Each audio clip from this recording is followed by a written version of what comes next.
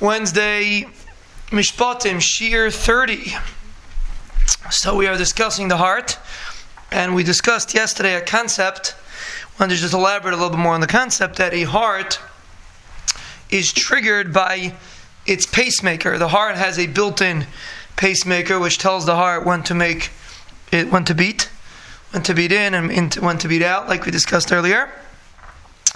And when a person of Chmal's heart is a little bit off, so they have to use an electronic defibrillator, it's called, to be able to shock the heart back to do what it's supposed to do. And again, because the heart operates with electrical messages from the brain, there's like a little piece on the top of the heart that makes the heart go pump the way it's supposed to pump.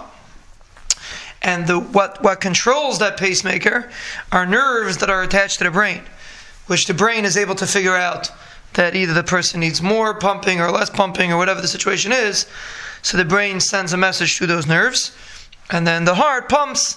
So the brain basically controls the heart's pumping through this thing that controls the pace of the heart. Now what's interesting is that the heart is what's called self-excitable, which means even if there would be no nerves, it would naturally beat. And the default heartbeat for the heart would be 100 times a minute. Now our hearts don't beat 100 times a minute because it's controlled. But the heart itself is technically built in a way that it is self-excitable, meaning it will get itself to pump even if a Chmal Tzan there's no nerves, which is probably very important because the heart has to be able to function on its own, even if it's not attached to the brain or whatever, something goes wrong with the connection. Chas v'shalom, the heart is able to beat on its own. It will beat too fast, but it will beat on its own. And it comes out interesting. That means that the pacemaker of the heart is not really what's getting the heart to pump. It's getting the heart to control its pumping. But even without a message of the brain, the heart would naturally pump, and they say approximately 100 times a minute. Another interesting stat is that the heart is the most active muscle in a person's body.